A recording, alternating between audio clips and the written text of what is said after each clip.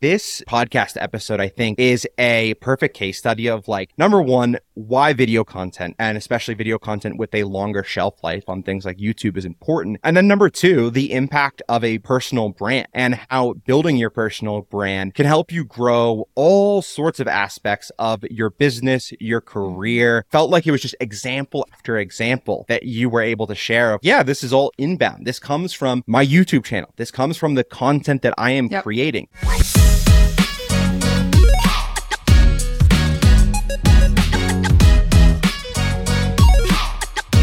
Happy Thursday, everybody, and welcome back to Designing Growth.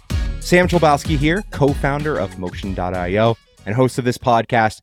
Very excited today to be joining you again for another episode. On the podcast today, we have Latasha James. Latasha is the founder of the marketing agency James & Park. And how I actually came across Latasha is from her YouTube channel, where she provides a ton of great information for entrepreneurs and business owners about social media, about starting a business, about leveraging your content and making use of that to sell a product, sell a service. And I was really excited to sit down with Latasha today to chat about some of this stuff and also hear her story and how she got to where she is now. So Latasha, how are you doing today? I'm great. Thank you. Excited to be here. Fantastic. So I always like to start off, most of these episodes with a quick origin story of how you got to where you are now. So can you just tell me a little bit about that? Yeah, for sure. So I went to school actually for film, and I, at that point, thought I wanted to work in the news, was doing a lot of on-camera work with that. And I started a YouTube channel just kind of for fun and to practice some of my stuff that I was learning in film class and upload my film projects and all of that. And I discovered this whole community on YouTube. I had no idea people were making money or people were making businesses out of it, but it just looked like something that I wanted to do. So I started a YouTube channel. I was actually back then doing more lifestyle and beauty content, again, just for fun. And that sort of led me down the social media marketing rabbit hole. I just started learning about, SEO for your videos and the whole sales funnel that was involved. And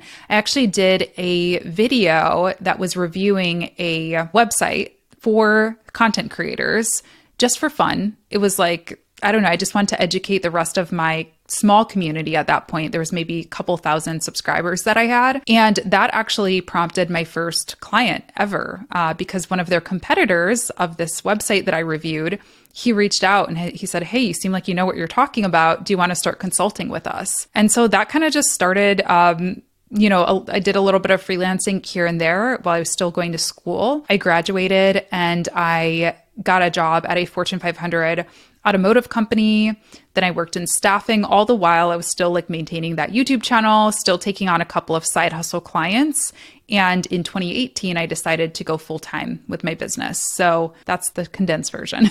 Very cool. It is a classic story of the side hustle becoming the main gig. And I love that. And out of everybody I've talked to, who they had YouTube channel or they're selling a product, they're selling a service on the side. The thing that ties everyone together that I've known who has launched a successful business out of that, it's always a willingness and a hunger to explore those opportunities. And I think that you see it right there. You had somebody who reached out to you who wanted to contract you, wanted you to, bring you on for work. And you said, let me go do it. Let me, try this out and see how it works. And that wound up acting as the launch pad for this amazing business and brand that you've built. For sure. I always say there are so many things that I didn't know that I'm glad I didn't know back then because, I didn't know. I was just sure, let me do it. Back then it was Skype. I got on a Skype call with this guy. After that, I got a blogging gig. That was one of my first kind of long-term freelance gigs. And I was literally writing articles for $20 a blog post. And I was like, this is awesome. I'm in college, this is great. Nowadays I wouldn't charge that price, but I do. I think it's great to allow you to just kind of explore things, see what you like, see what you're good at, and build a path for yourself that way. And it's really interesting too, the fact that you were interested in doing stuff on the news. Were you thinking that you were going to be on traditional news outlets, things like that? Yeah, just take the traditional anchor route, probably have to move to, just a very small market, I don't know, Iowa or somewhere like that, and work on the news for a little while. And I just started exploring that path and just realizing it wasn't for me. I really liked my flexibility. I also really didn't want to have to move to somewhere where I had no friends or family. So I started to see this path of marketing as being one that was possible and very interesting to me. Not to hang out on this too long, but is that kind of like the funnel for many news anchors? You move to like a small town or a small community as like the anchor there. Yeah, exactly. Yep. You start small, you work your way up. There are different markets. So, moving to Detroit would be a big upgrade, but that probably wouldn't have happened till way later in my career, at least doing a few years in a very small town. You also don't get paid very much at all in the beginning, very, very little, for probably having to wake up, sometimes at 3 a.m. to do the morning shift. So, it's a necessary job. Don't get me wrong. I love it. But I think a lot of that training I brought with me to doing on-camera work in my own way. Yeah, in some ways, it is the perfect launchpad for going into not only creating a YouTube channel, but then going into like content creation. I think that if I had maybe some of that background in being in front of a camera a little bit more, it would have helped me with my content a lot more earlier on. I wanted to, in school, do advertising, and I wanted to work for like big advertising firms. And then I found myself in this SaaS space, this startup technology space. Some of that, has a lot of ties to what I do now, but in other ways, it is totally different. So your marketing agency, what kind of services are you offering to your clients? Primarily, it's video content. That's really where I specialize. I also work with a lot of SaaS companies actually doing like explainer videos, tutorial videos, demos of their products, courses as well. We create courses for other companies for them to use either internally or to sell a course to their audience. So that's the majority of what I do nowadays. When it first got started, I was focusing a lot more on organic social content. So like creating Instagram posts, running Facebook ads as well. But I really have just specialized over the years and in pretty much just video now that lives on the internet in some way. And I'll be honest with you, like video is something that is totally new for me with this company. Yeah. With the previous company that I worked at, we were doing a ton of organic content, but it was all like blogs, it was social posts, it was advertising, and we were doing some webinars here and there, but like video was not a significant part of that. And even to this day, there's a ton of small businesses, small brands really leveraging video content, but it does seem like, and I would love your take on this as well, it kind of seems like to me that other types of businesses, outside of that, other Fortune 500 companies, other publicly traded companies, they have almost some catching up to do when it comes to video. Why do you think video is working? And do you think that it is something that every company should be doing? Yeah, well, it definitely works. And I can say, like, as my own case study, pretty much all of my leads come from YouTube for both sides of the business, both the agency and the online education. Pretty much everything comes from YouTube. A little bit of organic search. I don't run ads. Like I've probably run less than $500 in ads total for the duration of my business.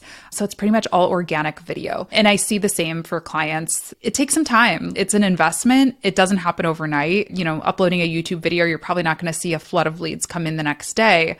But a year from now, you're going to be really happy you did it. And I see that pattern with my clients as well. I think most businesses should be on. I'm sure there's a business out there that maybe doesn't need video. If you already have an existing funnel that's working really well, that's not costing you a lot, sure, like keep doing it, because video it's resource heavy. It takes time to create. It takes energy. You've got to have a person who's willing to be on camera, unless I guess you're doing a voiceover or something like that. But I've found that really humanizing the brand with a face of the brand really is pretty essential for most businesses. So you need to either have a content creator or have a co-founder or CEO who's willing to get on camera, which not all of us have. I think if you have those building blocks in place, it's a worthwhile investment to at least test out, give it a year or so to create some content. But to your point, I do think that there is a lot of catching up to do for a lot of companies. And I think that's why it doesn't have that flashy, TikTok or Instagram reel or Facebook ad number where we can get that instant kind of ROI for it, or at least that instant metric of, hey, this many people liked our post. It doesn't quite work that same way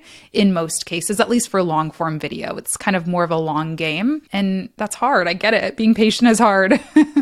Yeah, and I think the metrics part that you called out specifically, I think is something that a lot of companies with existing businesses, with existing revenue coming in, really struggle with. Even as a founder, I look at it when we had started our content strategy and we were planning things, it's like, how do we track the value? Because like at Yep. some level, these metrics are super important to us. And it's like, okay, we're posting a YouTube video, but how do we know if this was worth doing? And you don't have that instant feedback. And I think it comes down to like hunting for things that you can tie to meaningful metrics at the end of the day. We got this much engagement, we got this many views on a YouTube video. After a while, you can start to understand, hey, if we get this level of engagement, here's how many leads, here's how many trial signups, how many customers we could realistically expect. And that's how Yeah. we've done it. But I don't know if you found a better way to do that. Yeah, for sure. I'm actually deep in an analytics project. I hired an analytics person to help me get my Google Analytics all working properly. And one of the big things that we're seeing is, we're able to track all the way through to figure out where these sales are coming from, which, like I said, they're mostly coming from organic video, aka YouTube. But prior to getting that direct tie, what I was doing and what I still do is I have a lead magnet in my YouTube description. And that lead magnet has built my email list to over 30,000, just organically for free. I barely even talk about it. It's just there in the description box. So for me, it's like, what is the value of a lead? What is the value of an email? I mean, in this world, it's worth a lot to me of somebody who's going to hang on, be on my newsletter. I send out 2 newsletters a week. So that's really all of my digital product sales. And a lot of the service sales, service bookings as well come from there. So I think it's finding that thing that you can tie directly to and get people to click on so it becomes something that you can measure, whether that's an email sign up, a trial, or even just a landing page on your website that you can then track in GA or whatever analytics tool. Yeah. Very, very impressive. Especially 2 newsletters a week. Wow, that is a lot of work. Do you have any strategy that you're using to like make that content creation more efficient? I was terrible about email probably a year ago. I was terrible at it. I was like, at that point, I had a list of, 15,000 and I was not doing anything with it, which is not a smart thing. Don't do that. Don't build an email list, just have them sit there. And so I thought, okay, let me start by just repurposing YouTube videos. Let me go back to some of my top performing YouTube videos. I don't know if you've heard of the tool Descript before. Use it every day. Okay. Love it. Okay. Yes. Yeah. Descript. So I would just upload them into Descript, get that transcript, clean it up a little bit, pull out some key points, some big takeaways, and use those as like evergreen newsletter content. And then at the bottom, I could just add my new video for the week or a product that I wanted to highlight. So I did that for a long time. Now I almost use it as a blog. I use it as like a behind the business kind of, I used to write blogs back in the day. I don't have one anymore. So I just kind of update my audience on what's going on in the business, give them a little behind the scenes, and then share. This is really important, is share my new video pretty much as soon as it comes out, because that first little bit of time after your video is released is what sends those messages to the YouTube algorithm. People are interested in this, show it to more people. So I try to get as many eyeballs on it in the first hour or so as I can. So I send that newsletter out to go along with my 2 YouTube videos a week. I absolutely love this strategy. The part of you using sort of the newsletter as like that behind the scenes, here's what's going on in my business, and then pushing out your newest YouTube video, of course. But I love the idea of using the newsletter for that kind of purpose. I think that that's something that is a really great opportunity. And I even think about it now. I'm like, oh, that would be really cool for us to do, because I think it's all about, connection and giving people who they've been generous enough to give you their email to let you send them information, and they're interested in hearing from you. Like, they want to hear the nitty gritty behind the scenes details. And I think in a day where a lot of businesses out there aren't doing like a traditional blog as much, your newsletter can be a really great opportunity for that. How did you come up with that idea? Yeah, I definitely didn't run out of videos to repurpose because I have over 500 videos on my channel, but I ran out of videos that I really wanted to repurpose. And I was at a conference a year or so ago, and I got some really good takeaways from that conference. And I wanted to share them So I was like, okay, I could do like an Instagram post or an Instagram story, but I want to do a blog, but I don't have a blog anymore. So I was like, let me send this out to my newsletter instead. And people responded really well to that kind of direct, just talking to you. Hey, I just went to this conference. I learned this thing. I wanted to share it with you. You're kind of getting the inside view of things. People responded really well. So I kept doing it. And it's pretty easy. Like I have my routine on Mondays and Fridays of blocking off 30 minutes to write that newsletter. And it also gives me a little bit of time to kind of reflect on what's going on in the business too. Amazing. And Descript as well. That is like my all-time favorite tool right now, honestly. Another startup I'd worked for, we were partnered with them, doing a lot of stuff with their content team and, co-marketing with them. And I started using the tool and just like fell in love with it. Do you use Descript for all of your editing or just some of the stuff that you're sending out? I pretty much just use it for repurposing. So I use Final Cut Pro for my main YouTube video editor, and then I'll upload it into Descript for the captions. So I download the SRT file from there. I take the transcript and I usually cut pieces of that for social content or newsletter content, like I mentioned. And then I also cut clips out of it in Descript and caption my Instagram Reels, TikToks, all the things that we need to create for nowadays. I pull that all in Descript. To circle back on the YouTube content creation aspect, because I do think that while there are brands now, SaaS companies, small businesses, all types of businesses using video content, and maybe they're posting on Instagram, maybe they're posting on TikTok, but still not doing like traditional long form, I guess you could call it long form YouTube videos. Mm-hmm. If I were a business and I wanted to grow a YouTube channel, I decided that we had the resources, we had all of the people that we wanted to produce this video content. What would be your tips for starting that channel? Like what kind of content would you recommend producing? How would you suggest getting that content in front of viewers? What would be your maybe top 3 strategies for starting a YouTube channel for a business in 2023? The big thing is consistency. You want to make sure that you choose a content type that you're able to do consistently. And so I think that something like this, a podcast that maybe, how often do you do the show? Weekly or? Yeah, every single week. Yeah. Yep. I think that is a great thing, a great excuse to just record video alongside it and throw it up on YouTube. And then you're killing 2 birds with 1 stone as well, because you get audio content out of it and you're able to repurpose this down into short form as well. So I think that's a great thing to think about is what can you do consistently? Because that's a big thing. That's a big issue is people get kind of creator burnout is they're like, okay, I did my top 5 videos, my 5 video ideas, and now I have nothing else to, record and I'm out of ideas. But if you bring on guests, you constantly have new content to pull from and new perspectives and all of that.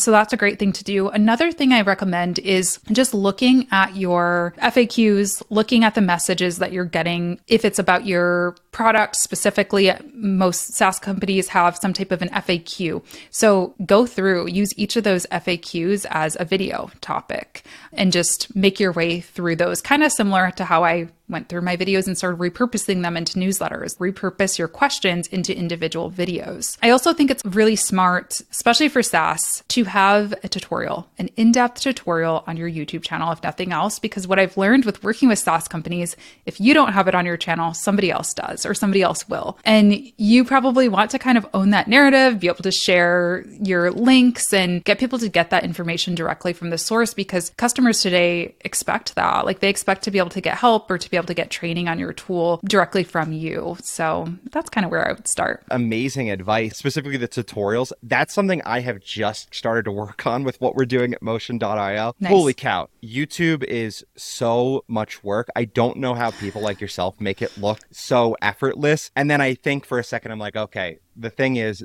none of this was effortless. It's just you have been doing this for years. You've gotten better. You've gotten faster. Like the video editing techniques and all of that stuff. Another question I have for you too, and it's something that honestly, I'll be real with you for a second, I've really been struggling with, is personal branding. And I know that this is something that you've put out a couple of videos on, a couple of videos I've actually watched. But one of the hardest things I think for me is I have my personal Instagram account, I have my personal TikTok account, and then I have my business side. And I am very naturally apprehensive to start posting anything on there about what I'm doing at my company. I'm very proud of what we're doing. I'm very happy to be building this company. But at the same time, I feel like these people that I have these existing connections with on those platforms are going to be like, why is Sam posting this? Like, this is embarrassing for him, even though it's not embarrassing, but it's just like, I struggle with that idea of using those accounts that I've already built that have all of my like family and friends on them to promote my business. Could you talk a little bit about how you think about that, and maybe even just tips for me to get over this sort of apprehension that I have? Yeah. Well, I felt the same way when I was first starting out, back when I was in college, side hustling, doing my YouTube. First of all, I didn't tell my YouTube channel.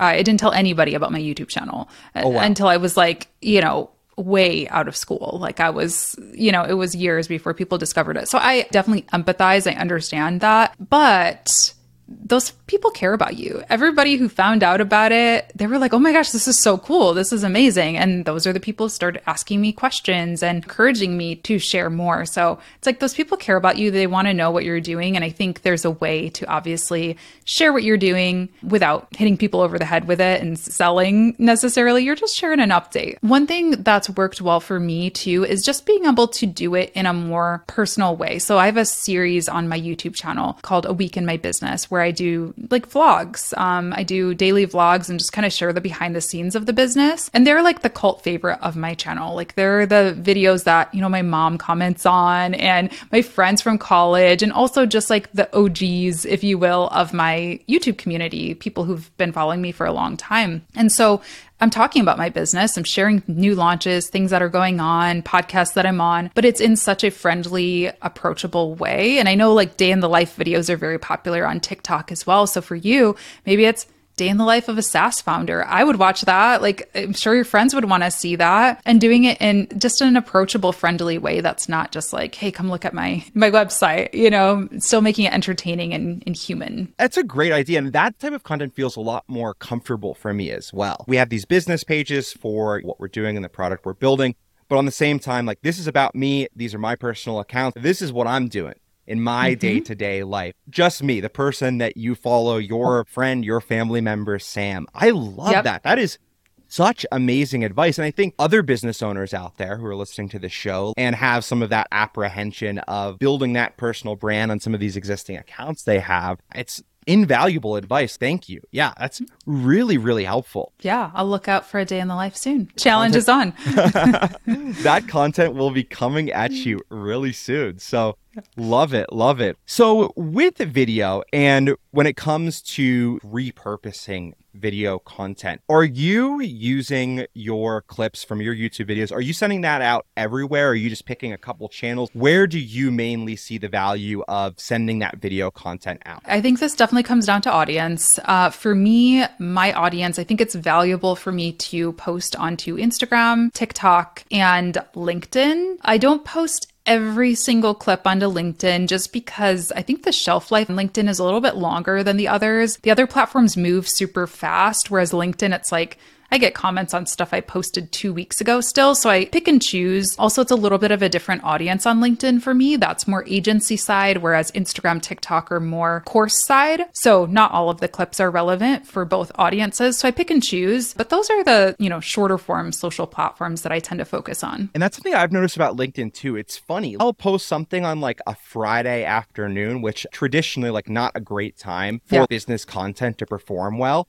And then I look at our company LinkedIn page Monday or Tuesday, and it's had all of these comments over the weekend. I'm like, this is bizarre. Yeah, it's weird that way. I experienced that too, or just like old content. But it's cool. Like, that's one of the reasons I do like LinkedIn, because I don't think it requires so much of us. Like Twitter, I mean, I love Twitter. That was my favorite social platform for a long time, but it's like you really have to be tweeting all day long to build up a profile there. And I don't have time for that. So I just don't. Yeah. And it seems like with Twitter, for some people, it becomes so naturally to them. They have a thought. They're like, this is a tweet. Where for me, anything that I post, I have to really think through, or I have to have that content in place already. And Twitter is just not super conducive to that. What I do right now for a lot of Twitter is I just use repurpose.io to send any videos that I've posted right to that. For sure. For sure. I wanted to talk a little bit about the in-depth side of your marketing agency, James and Park. And I wanted to ask a couple of questions specifically about how you're running that. Could you walk me through like what your client experience looks like from, okay, new inquiry comes in to project is completed? Could you walk me through what that process looks like and what tools you're using? It's a little bit different depending on the project and the season, I'll be honest with you. But, inquiry comes in, discovery call, I like to always start with an intro call. So that's how I book. I do an intake form as well. I think this is really helpful. Forms are complex in that you want some information, but you don't want too much information. So I try to keep it to just the essentials. But one question I personally ask is budget on the inquiry form. So that way, when I'm going on to discovery calls, I have good recommendations. I'm not going to be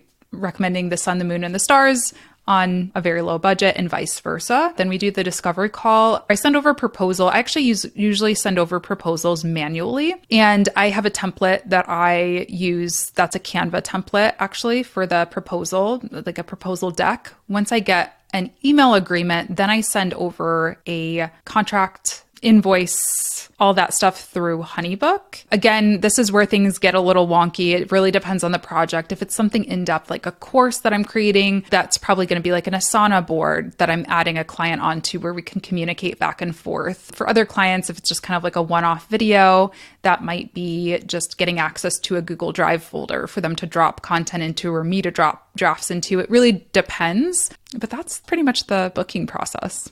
Very cool. Very streamlined. I like it. And for your proposals, are you doing basically all like custom quotes for people when they say that they're interested in working with you? These days, yes. Again, when I was doing more social media management, full on social media management packages, ad packages, those would be like plug and play. But now it's usually pretty custom. Sounds like you have things very well dialed at this point. How many clients are you typically working with at a single time? Just a handful. Right now, I am working on 3 different projects. It'll soon be 2. I'm wrapping up a project right now. So really like 2 projects at once is where I kind of max out. It sounds like they're probably more in-depth, bigger projects too. So it's probably more work than you even need if you're taking on like multiple at a time. For sure. Usually the projects I work on are like anywhere from 3 to 6 months at a time. I do have some kind of ongoing clients that I've worked with on more consulting basis. Like I'll meet with them once a month for consulting, things like that. But for the bigger video projects, we're usually working on things for like 3 to 6 months at a time. And they're pretty in-depth. So amazing. So just a couple of last questions before we end things here. One question that I wanted to ask was, within the last year in your business, what was the biggest challenge that you've had to overcome? I teach people against this all the time, but I still overcommit. I mean, I know I just put up a good show of saying, yeah, only 2 clients at once. But like, I mean, yeah, I only have 2 video clients, video projects that I'm working on right now, but I'm also like doing a hosting thing, and not to mention all of the content and the courses and the things that I'm doing as well. So I love what I do. I get really passionate about helping people and making things happen and creating things. So it's very easy for me to be like, oh my gosh, let me work on this project. It sounds so fun. And then I end up burning out. So I would say pacing yourself and setting realistic deadlines is definitely an art in this world that I still am figuring out how to master. If there is one sort of curse of the entrepreneur out there, I think that it is probably just that, is overcommitting. It is something that, oh my gosh, I struggle with so much, just because when you are a person that got your start and got to where you are now, like going all the way back to the beginning of this episode, by finding an opportunity, that doesn't go away. Once that works one time, you immediately see all of these opportunities swirling around your head. And it's like, I have to go chase them all. There's no other option besides for me to chase all of these all at once. Yep, for sure. I mean, I still will randomly like find myself, sometimes I'll get like an email from Upwork or something, and I'll be like, oh, let me just click on that. Why am I clicking on the Upwork gig? You don't need the Upwork gig. Like stop, stay away. Or like LinkedIn, I'll just find myself browsing jobs. I'm like, I'm just curious. And it's like, no, you do not need to be hunting for opportunities. You have enough of them right now. take a break, take a chill pill. Yeah, and probably a backlog of opportunities that you can still explore, right? For sure. Yeah, shopping your inbox is a really great tip. And what do you mean by that? Yeah, shopping your inbox is going back, following up with any connections that you've made that have maybe just kind of fallen flat. So maybe discovery calls that you had that went well, but they just never responded to a proposal, or, people who you've worked with in the past that you enjoyed working with for a one-off project, but you want to circle back and say, hey, do you have any other projects coming up? That was something that I did in 2020 when everything was very uncertain. When everything first started like shutting down, I was like, I don't know what's going on. Am I going to lose all my clients? So I went back to my inbox and I just scrolled through for the past year to see, and I was able to find a bunch of opportunities just by doing that. So highly recommend it, because there's so many little connections that we have that we just forget about throughout the year and don't have time to take action on in the moment. Amazing advice. Yeah, something I've always said, and it probably should be tattooed on my chest by now, but the fortune is in the follow-up.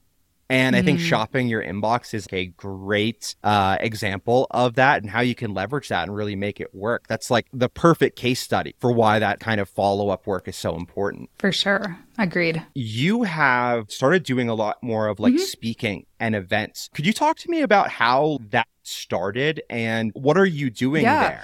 So it definitely stopped like over 2020. I was doing some before that. Then, everything happened. So I feel like this year things are back full swing. Like I've been being booked for a lot of different things. And I'll be honest with you, people come in through YouTube. Again, that's how people find me is YouTube. Pretty much everything that I've ever done has been inbound. I haven't really pitched myself to speak anywhere. It's just been through YouTube. Great personal branding tool. And the funny thing is I am actually very shy. I would have never guessed, by the way. Very shy. And so, it's just very funny that this is what I'm doing these days. But I go to, it just depends on the event. But like I just spoke at a conference for the hospitality industry. So just speaking about how they can use video marketing in their businesses. I spoke at Social Media Marketing World earlier this year, and I talked all about repurposing content there as well to other marketers. So it's a great way to build your brands, network, just meet other people and get that energy. It's a good time. What a cool opportunity, especially too. It's all like inbound. You're not trying to get these speaking gigs. They're just like coming to you. If anything, this podcast episode, I think, is a perfect case study of number one, why video content, and especially video content with a longer shelf life on things like YouTube, is important. And then number two, the impact of a personal brand and how building your personal brand can help you grow all sorts of aspects of your business, your career. Felt like it was just example after example that you were able to share of, this is all inbound. This comes from my YouTube channel. This comes from the content that I am creating. Very inspiring for me, and it pushes me to keep going and get better at my content and get more repetition in there, because I gotta say, it is hard. It is really hard and time consuming to produce video content. And it feels like there's always something that I have to learn. So thank you, first of all, for the inspiration. Yeah, absolutely. And I agree. Getting those reps in is important. Something else that I can encourage people to do is start a co-working group or join one. I do co-working in my group every Tuesday where we edit videos together. And that really helps to just have that accountability for it. So even if you're just like finding a freelance friend or a fellow founder friend that you can meet up with for coffee and work on video content together, it really helps encourage you to get those reps in. Two final questions before we wrap things up here, Latasha. And thank you so much again for your time, the expertise, the advice you've shared. Absolutely phenomenal. And, to be able to sit down with somebody as experienced as you in this realm and hear from you, hear what you're doing, hear what you think works. So cool. So for our two final questions, the first one is, if people want to find out more about you and the work that you are doing, where should they go? LatashaJames.com has links to everything you'll need. LatashaJames.com. Perfect. And we will put a link to Latasha's website in the show notes of this episode. And then for our final question here, Latasha, when you are not working, when you're not producing content, you're not working with clients, what do you like to do? How do you like to spend your time? I like to be in nature as much as possible. I actually just booked a little creative retreat. I'm not a camper, but I'm a glamper. So I'll do like one of those little cabins or a nice safari tent or something like that. I live in Michigan. It's very beautiful state. Love going to Lake Michigan and just being by the water. and literally touching grass. It's very helpful for people who are creative or entrepreneurial to just unplug, get somewhere where there isn't internet. It does wonders. So highly recommend it. Thank you so much, Latasha. This has been an absolutely phenomenal chat. And yeah, like I said, we will put links to Latasha's website in the show notes of this episode. Until next time, everybody, my name is Sam Chabowski, host of the Designing Growth podcast. If you like this episode, it would mean the world to us if you went to Apple or Spotify and gave us a 5-star review. Until next time, have fun, good luck, and go crush it. Take care, everybody. Bye-bye.